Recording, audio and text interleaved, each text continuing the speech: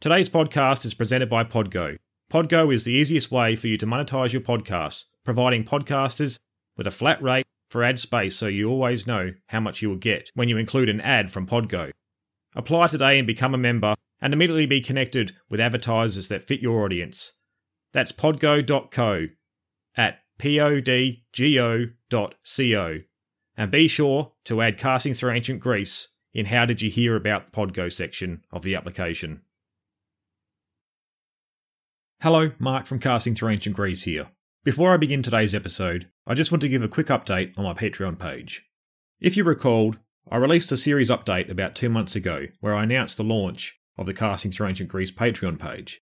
The support I have received there has been fantastic, so thanks to everyone who has signed up so far.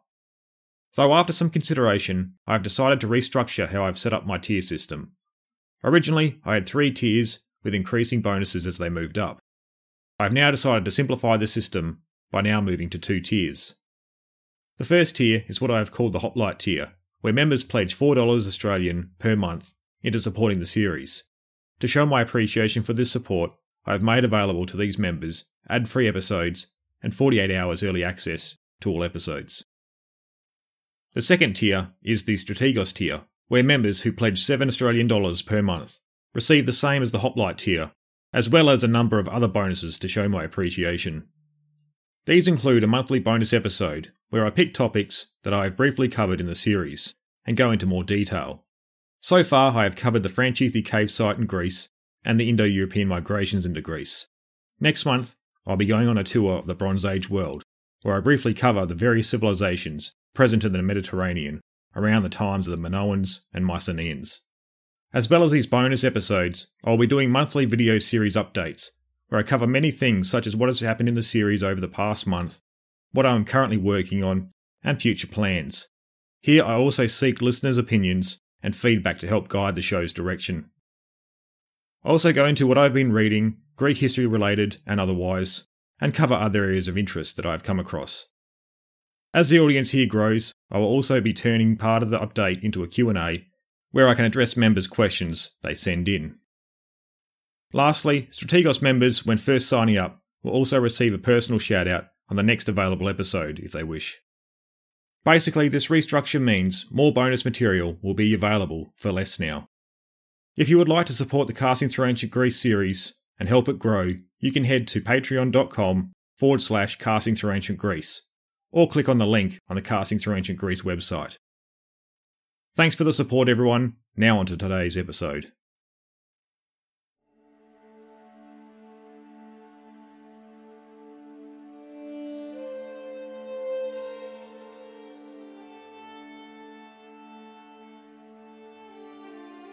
The word been given, the Lacedaemonian battalion of foot seemed, on the sudden, like one fierce animal, setting up his bristles and betaking himself to the combat. And the barbarians perceived that they encountered with men who would fight to the death. Taken from Plutarch's Life of Aristides. Hello, I'm Mark Selleck, and welcome back to Casting Through Ancient Greece, Episode 29, The Battle of Plataea. We are finally at the Battle of Plataea. As you have seen, there was a lot to consider into the lead up to the battle, where it seemed nothing had been happening for the past 10 days. I'm going to give a brief rehash of the past 10 days just to refresh our memories going into the battle. It had been a long 10 days out in the foothills and plains stretching between Plataea and Thebes, for both the Persians and the Greeks. It was clear a battle would take place, but who was going to take the offensive? Both sides had been active in attempting to coerce the other side into action, but neither had taken the bait. The Persians had used their cavalry to harass the Greek line and try and force them forward, as the ground they held was still not the best for cavalry operations. The Greeks had redeployed their line and swapped contingents from the wings and back, to try and gain a tactical advantage. All that was achieved was the marching of thousands of troops on both sides to match these changes. Surely all it would have achieved was the increasing frustration of the men who had been kept in the field for days on end, with the threat of battle looming over them, but it never eventuating. Supply issues had now set in for both Mardonius and Pausanias, who were both trying to keep their commands of some 100,000 troops each in the field. The Greeks knew they couldn't rely on the lands previously occupied by the Persians, so had brought an immense supply train to keep the army fed. The supply line ran through a pass in the Cithron Mountains, in the Greeks' rear. After they had deployed further forward, due to an increase in confidence with their victory over the Persian cavalry, a large gap opened up between the main line and the pass. This would be taken advantage of, with the cavalry during their harassing operations focusing on the light and support troops manning the supply line. The result was disastrous for the Greeks, with the lines of supply effectively cut. If this wasn't bad enough, the Persians also targeted their only source of fresh water for the troops along the front line. The spring was fouled, and the lack of water was added to Pausanias' worries. Holding both sides back from action was tied up in divine matters. Neither Mardonius or Pausanias could receive favourable omens for taking the offensive. Though the situation before both commanders was one where they both held advantages in their current positions. If they attacked, they would forfeit what advantage they had, and would be playing into the others. The situation on the Greek side saw the contingent commanders hold a council to decide on a plan to improve their current precarious situation. Pausanias was also made aware of Persian intentions to attack the Greek lines in the coming days, thanks to a mysterious rider visiting the Athenian lines at night. What Pausanias arranged would be risky, but they couldn't remain in their current positions. The whole Greek line would withdraw back to a more defensible terrain, while also relieving and opening up their lines of supply. Falling back would also enable the army to have access to other sources of fresh water, though to move an army this size would be a difficult task and almost suicidal during the day. The withdrawal would take place at night, further complicating the manoeuvre, but Pausanias had no other choice. He couldn't keep the army in its current position for much longer. So the contingent commanders returned to their commands. They had to first ride out the day and the increased attacks by the Persians, but there was still no general advance. As night began to approach, the attacks died off and the commanders now readied their forces for the manoeuvres at night, where hopefully the enemy would be unaware of what was taking place on the Greek side of the Esopus. The centre of the Greek line had gotten underway first, but had withdrawn too far back, only stopping just outside Plataea itself. Both the wings of the Spartans and Athenians were delayed, with disagreements breaking out with a subordinate commander in the Spartan position. The Athenians delayed their move due to the inactivity of the Spartan wing and sent a messenger to gain some clarity on the situation. With the arrival of the Athenian messenger, the planned withdrawal got back on track. The wings of the Greek line had finally got underway. First light was appearing over the land as Pausanias had reached a point some 1800 metres back. Amomphratus, either coming to his senses or carrying out his orders as the rear guard, now began to fall back to the main body. It was at this stage that it had become apparent to Mardonius that the Greeks had or were in the process of abandoning their positions. He now ordered that the main body of the cavalry to ready themselves at once to engage the Greeks.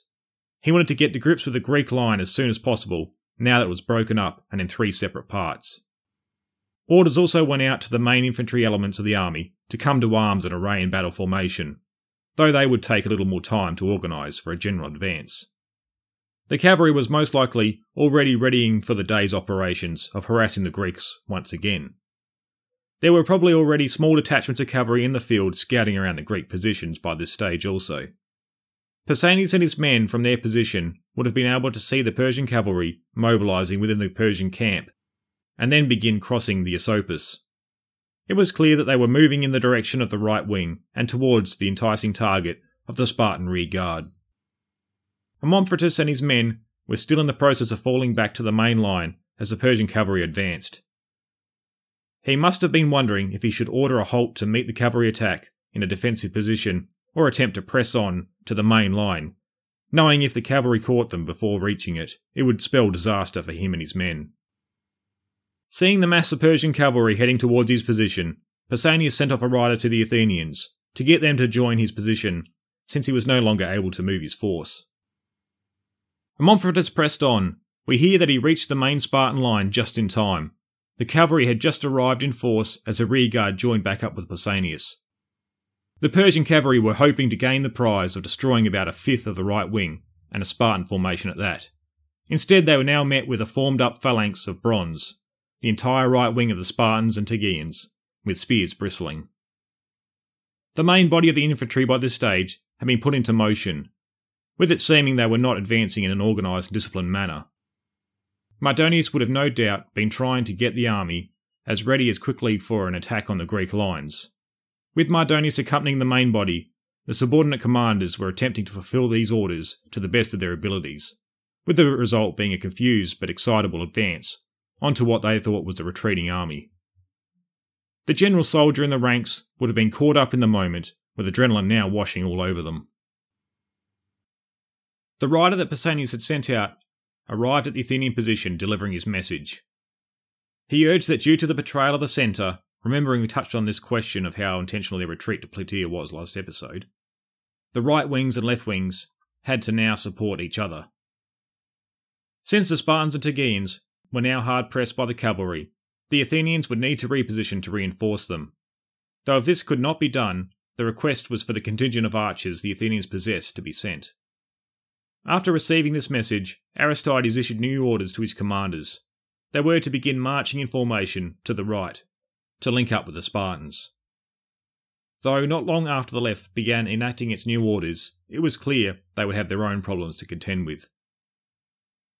Opposing their position for the past 10 days was that of the collection of the Greek city-states that had Medized, headed by the Thebans.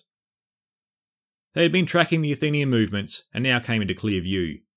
Aristides was now forced to halt his command and prepare to meet the imminent attack from the Medizing Greeks. Aristides probably would have sent off a rider, the original Spartan one if he was there still, to deliver the bad news. Both wings were now going to have to fight their own separate battles. Over on the Spartan wing, Pausanias now prepared to meet the main strength of the Persian army. The news meant he could no longer rely on remaining on the defensive, as the sheer numbers he was up against would eventually overwhelm his forces. Not to mention, the Persians had 3 main methods in attacking him. They could manoeuvre with their cavalry, attack at range with their archers, and then close in to melee with their infantry. To remain static would allow Mardonius the initiative and take advantage of these elements. Though a large problem remained. The omen thus far revealed victory only in defensive operations. Pausanias had his priests frantically conducting sacrifices to gain a positive omen to go on the offensive. The Persian infantry had now made the march up to the Spartan position. The commanders had now gained some control over their formations, since the line was halted before reaching the phalanxes of the right wing, and setting up their wicker shields as a barricade. The missile fire they had been receiving up to this point was sporadic, with the cavalry harassing their positions, charging, then peeling off at the last moment. Now with the arrival of the infantry behind their crude wall, the arrows being directed at them became more consistent and thicker. More men in the ranks were now going down as a result of this increased fire. Though at the rear of the wing, Pausanias would not order them to advance, as a positive omen was not forthcoming. Though he ordered the sacrifices to continue. The Spartan soldiers seeing their comrades dying from range fire while they stood motionless would have caused a large sense of unease in their ranks. Plutarch relates a story summing up this sentiment. Callicrates, who, we are told, was the most commonly man in the army, being shot with an arrow, and upon the point of expiring, said that he lamented not his death, but that he had died without action. The Spartans may have had the discipline to hold their position and ignore any personal misgivings they may have had about the situation, but the Tegeans would not wait for the order from Pausanias, and now began advancing onto the Persians. We hear at this junction Pausanias, desperate for the sign to attack, invoked the goddess Hera, looking at the temple dedicated to her outside of Plataea. As coincidence would have it, the omens all of a sudden proved positive for an attack. There was no way Pausanias was going to allow the Tegeans to gain honour and glory over the Spartans. The Spartan line was now ordered to action and began their advance to join the Tegeans. It was perhaps at this stage that the lonely survivor of Thermopylae, Aristomenes, shunned by his fellow Spartans for not having died along with his king and comrades, would seek to regain his honour. He is said to have broken Spartan ranks, charging out like a madman, slaying a great many Persians before being cut down himself. After the battle, when it was being discussed who had brought great honour upon themselves, it was agreed he had performed great deeds, but in a manner not aligned with Spartan values. but perhaps in his comrades' eyes he had redeemed his honour and shown that he was no trembler. Seeing the Greek line advance onto them, the Persians dispensed with their bows and prepared to meet the oncoming Greeks. It surely would have been an imposing sight seeing thousands of bronze men advancing towards them. Now the first major clash of the battle at Plataea took place. The Greek right wing meeting the Persians at their hastily built wicker barricade. Like at Thermopylae, the shorter spears, wicker shields, and quilted tunics of the Persians would prove a disadvantage against the more heavily armoured hoplites, with their longer spears. After a struggle here, the Spartans and Tegeans with their bronze shields were able to break up the lighter armoured Persians in their positions, forcing their way through the barricade. With the defensive wall now down, a general melee erupted. Herodotus tells us that the Persian courage and determination matched that of the Spartans, with them taking hold of the Greek spears and breaking them. Even with this, the weakness of the Persian armour and training began to tell. Desperation would set in, with bodies of troops arranging themselves in groups, and even as individuals, throwing themselves against the Greek line trying to effect a breakthrough. Perhaps sensing his army on the edge of breaking, Mardonius had now come forward on his horse within the Persian ranks to re-establish the resolve amongst his men. This move by Mardonius seems to have had the desired effect, with his men attacking with more vigour and determination where he had come forward. This, though, was a desperate move on his part.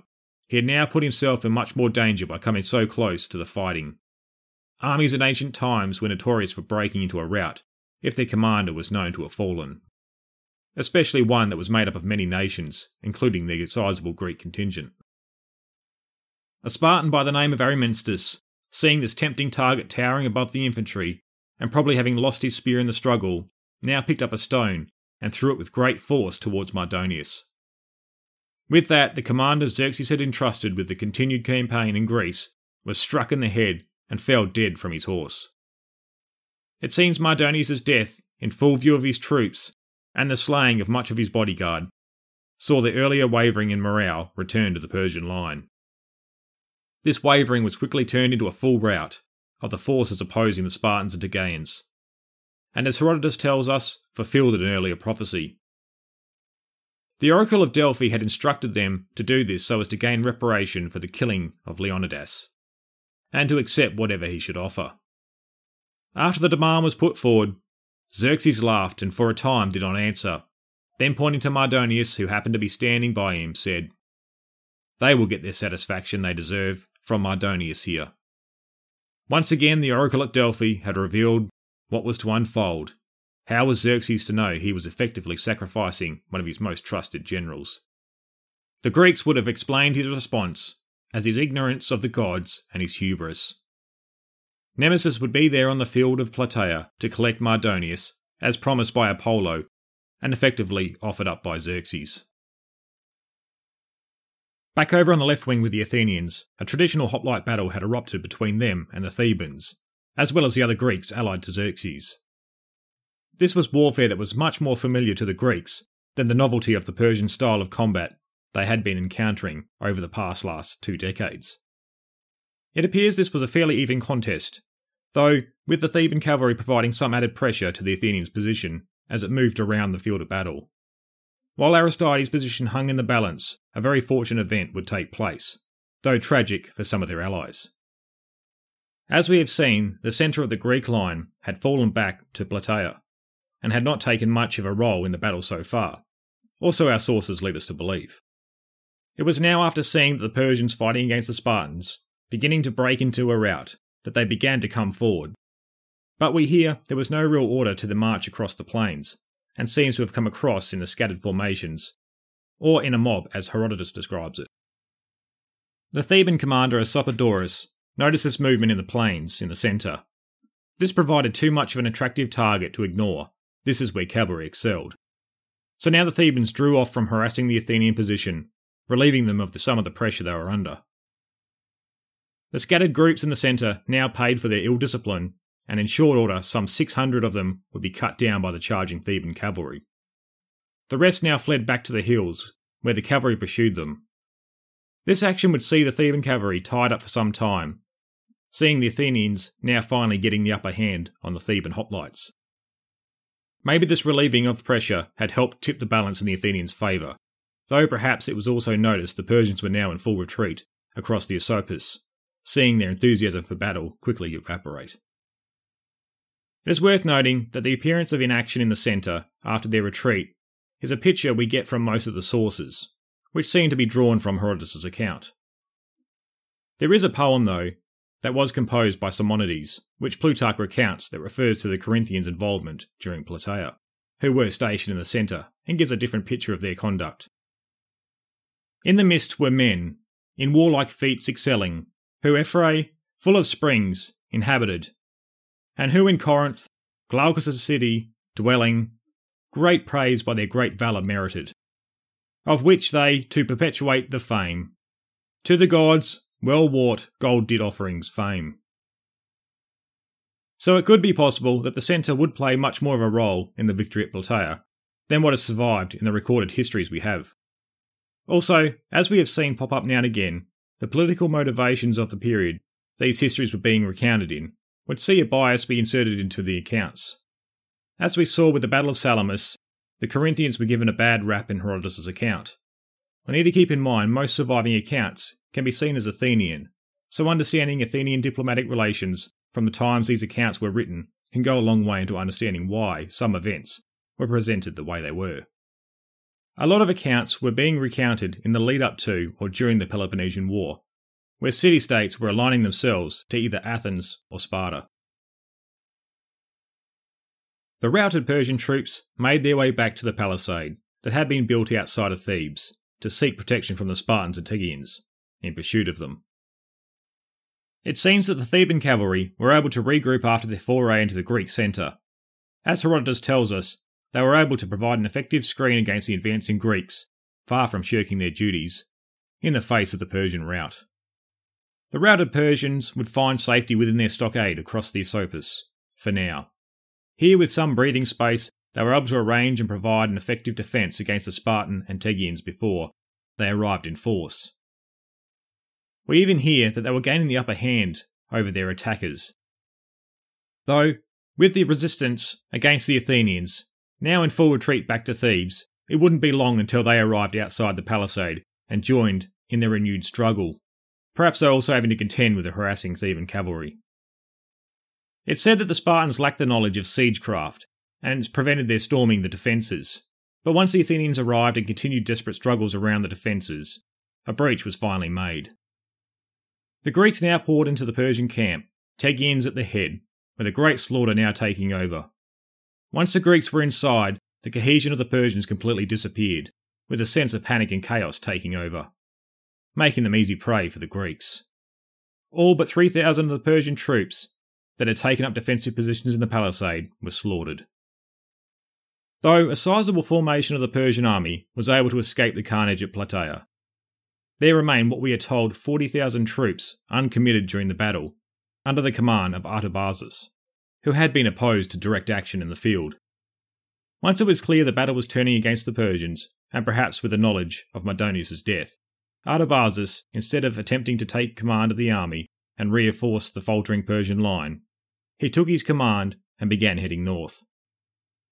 It could be argued that had he marched to Mardonius' aid, his additional forces could have overwhelmed the right wing, which could have potentially seen Sparta's influence in Greece disappear, since just about its entire citizen body of Spartiates was present in the line. Though hindsight is a wonderful thing, on the flip side, Artabazus could have also ensured that an entire Persian army was lost in the field, had they not proved the deciding factor. He would end up heading back through Thrace, where he would bring back news of the Persian defeat to Xerxes. Presumably, Artabazus would have stressed how he was able to save a portion of Xerxes' forces, in the face of the disaster that Mardonius had allowed to unfold. For this good service, Artabazus would be awarded the role of satrap of Hellespontine for a year. The point the second invasion had launched from was part of this region. We must also keep in mind that the region had previously been under control of one of his relatives, so this could have just also been a factor in his appointment. One cannot help but take away a negative view of Artabazus from the ancient accounts, but he was known to have commanded the Persian reserve forces. With Plataea taking the turn it did, it could be seen he was taking pragmatic measures to ensure a complete Persian disaster did not occur.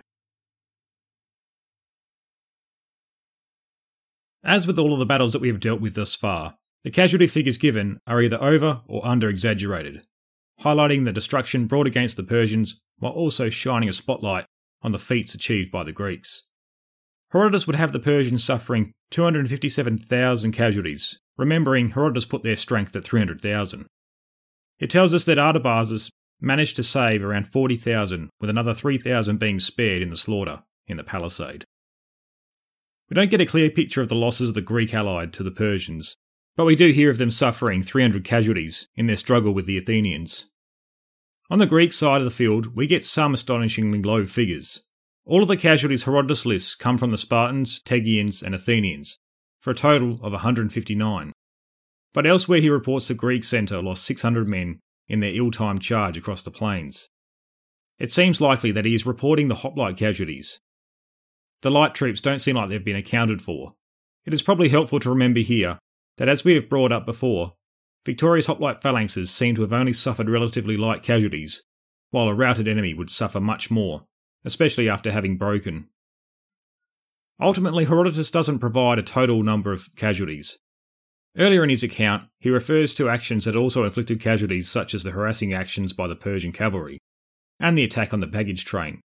But he doesn't provide figures that can be added to what he does provide.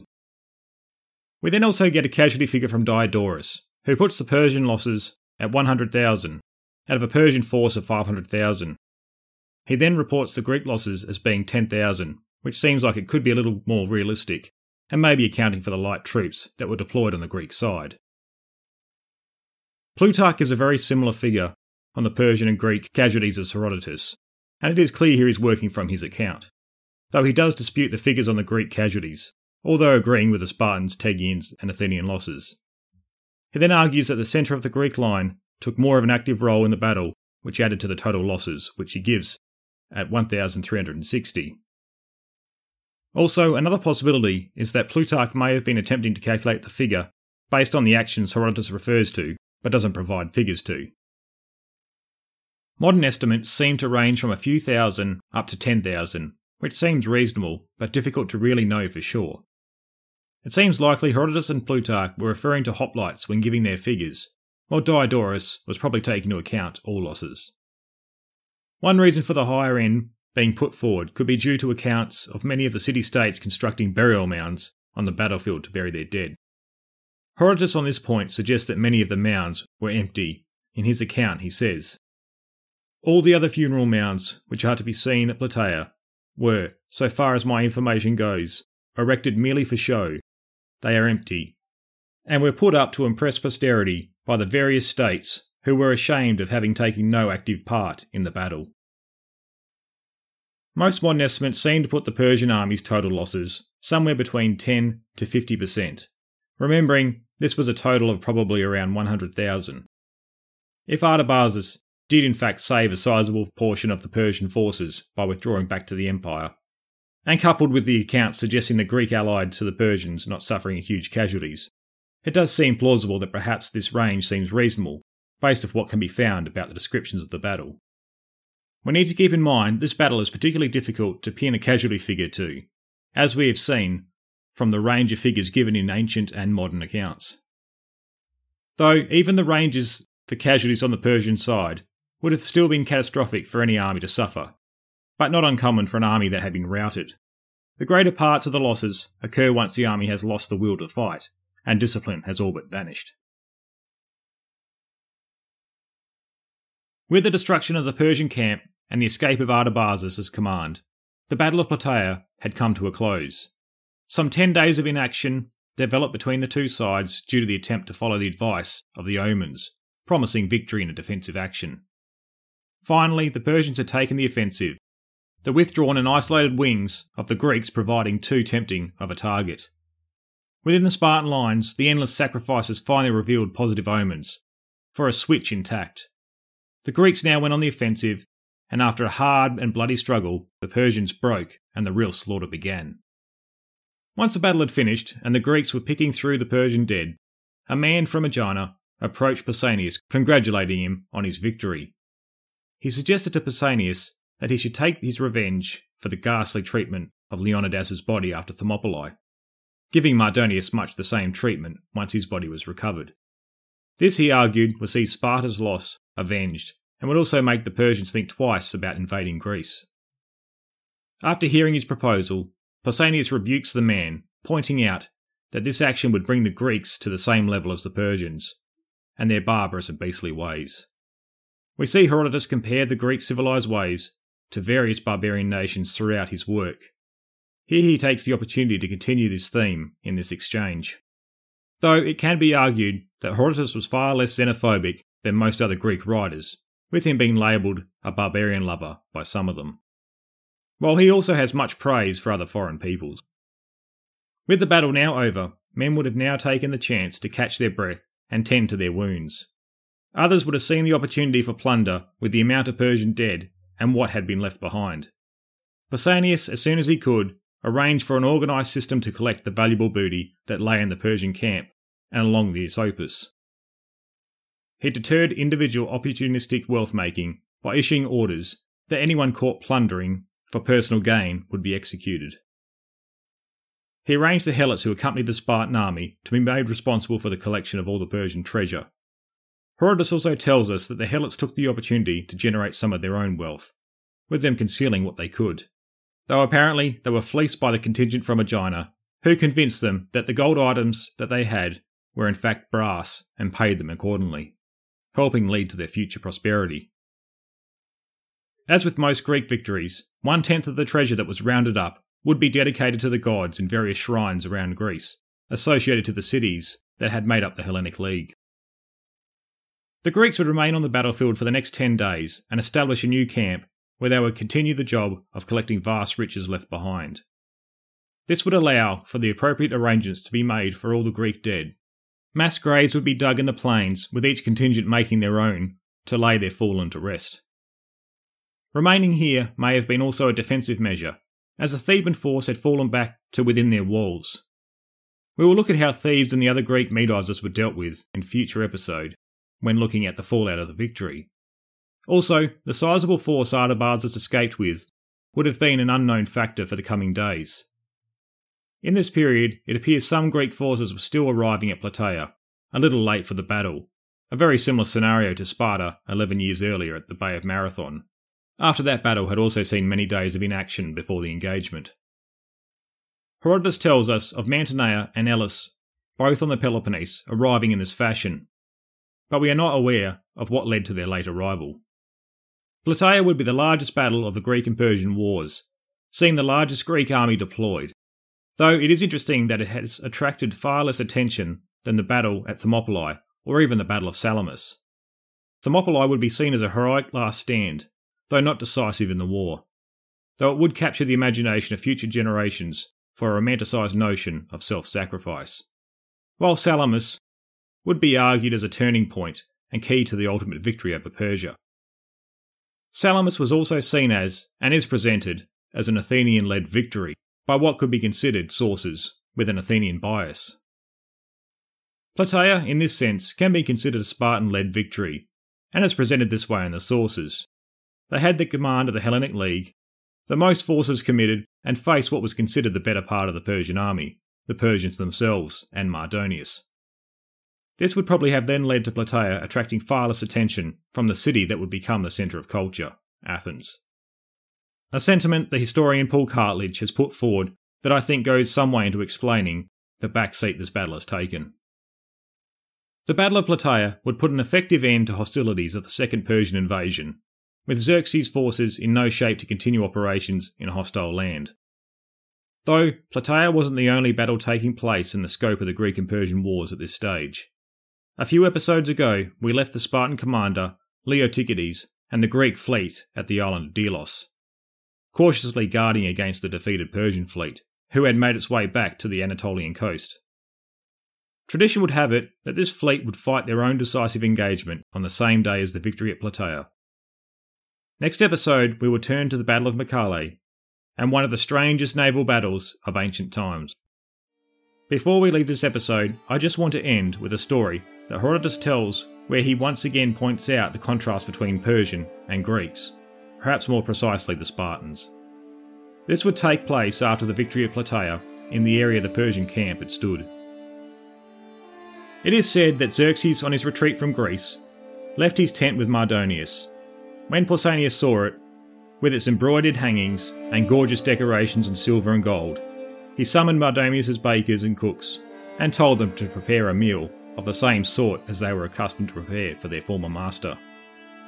The order was obeyed, and when Pausanias saw gold and silver couches, all beautifully draped, and gold and silver tables, and everything prepared for the feast with great magnificence, he could hardly believe his eyes, for the good things set before him. And, just for a joke, he ordered his own servants to get ready an ordinary Spartan dinner. The difference between the two meals was indeed remarkable, and when both were ready, Pausanias laughed and sent for the Greek commanding officers. When they arrived, he invited them to take a look at the two tables, saying, "Men of Greece, I ask you here in order to show you the folly of the Persians, who, living in this style, came to rob us of our poverty." Next episode will be a little bit different, as I will be taking a short break from the narrative. I have recently recorded a collaboration episode with Steve from the Spartan History podcast. This was basically a completely unscripted conversation between ourselves, where we talk about ourselves, our shows, and a whole range of topics around Greek history. As you will find, this is a very different format that I'm used to putting out, and my thoughts can move all over the place when I'm off script. But I have a great time in conversation with Steve. We ended up talking for some 2.5 hours, and we have decided to split it into 2 parts. Part 1 will be hosted on my series feed, while Part 2 will be on the Spartan History podcast, which can also be found on all good podcasting platforms, or you can head to spartanhistorypodcast.com.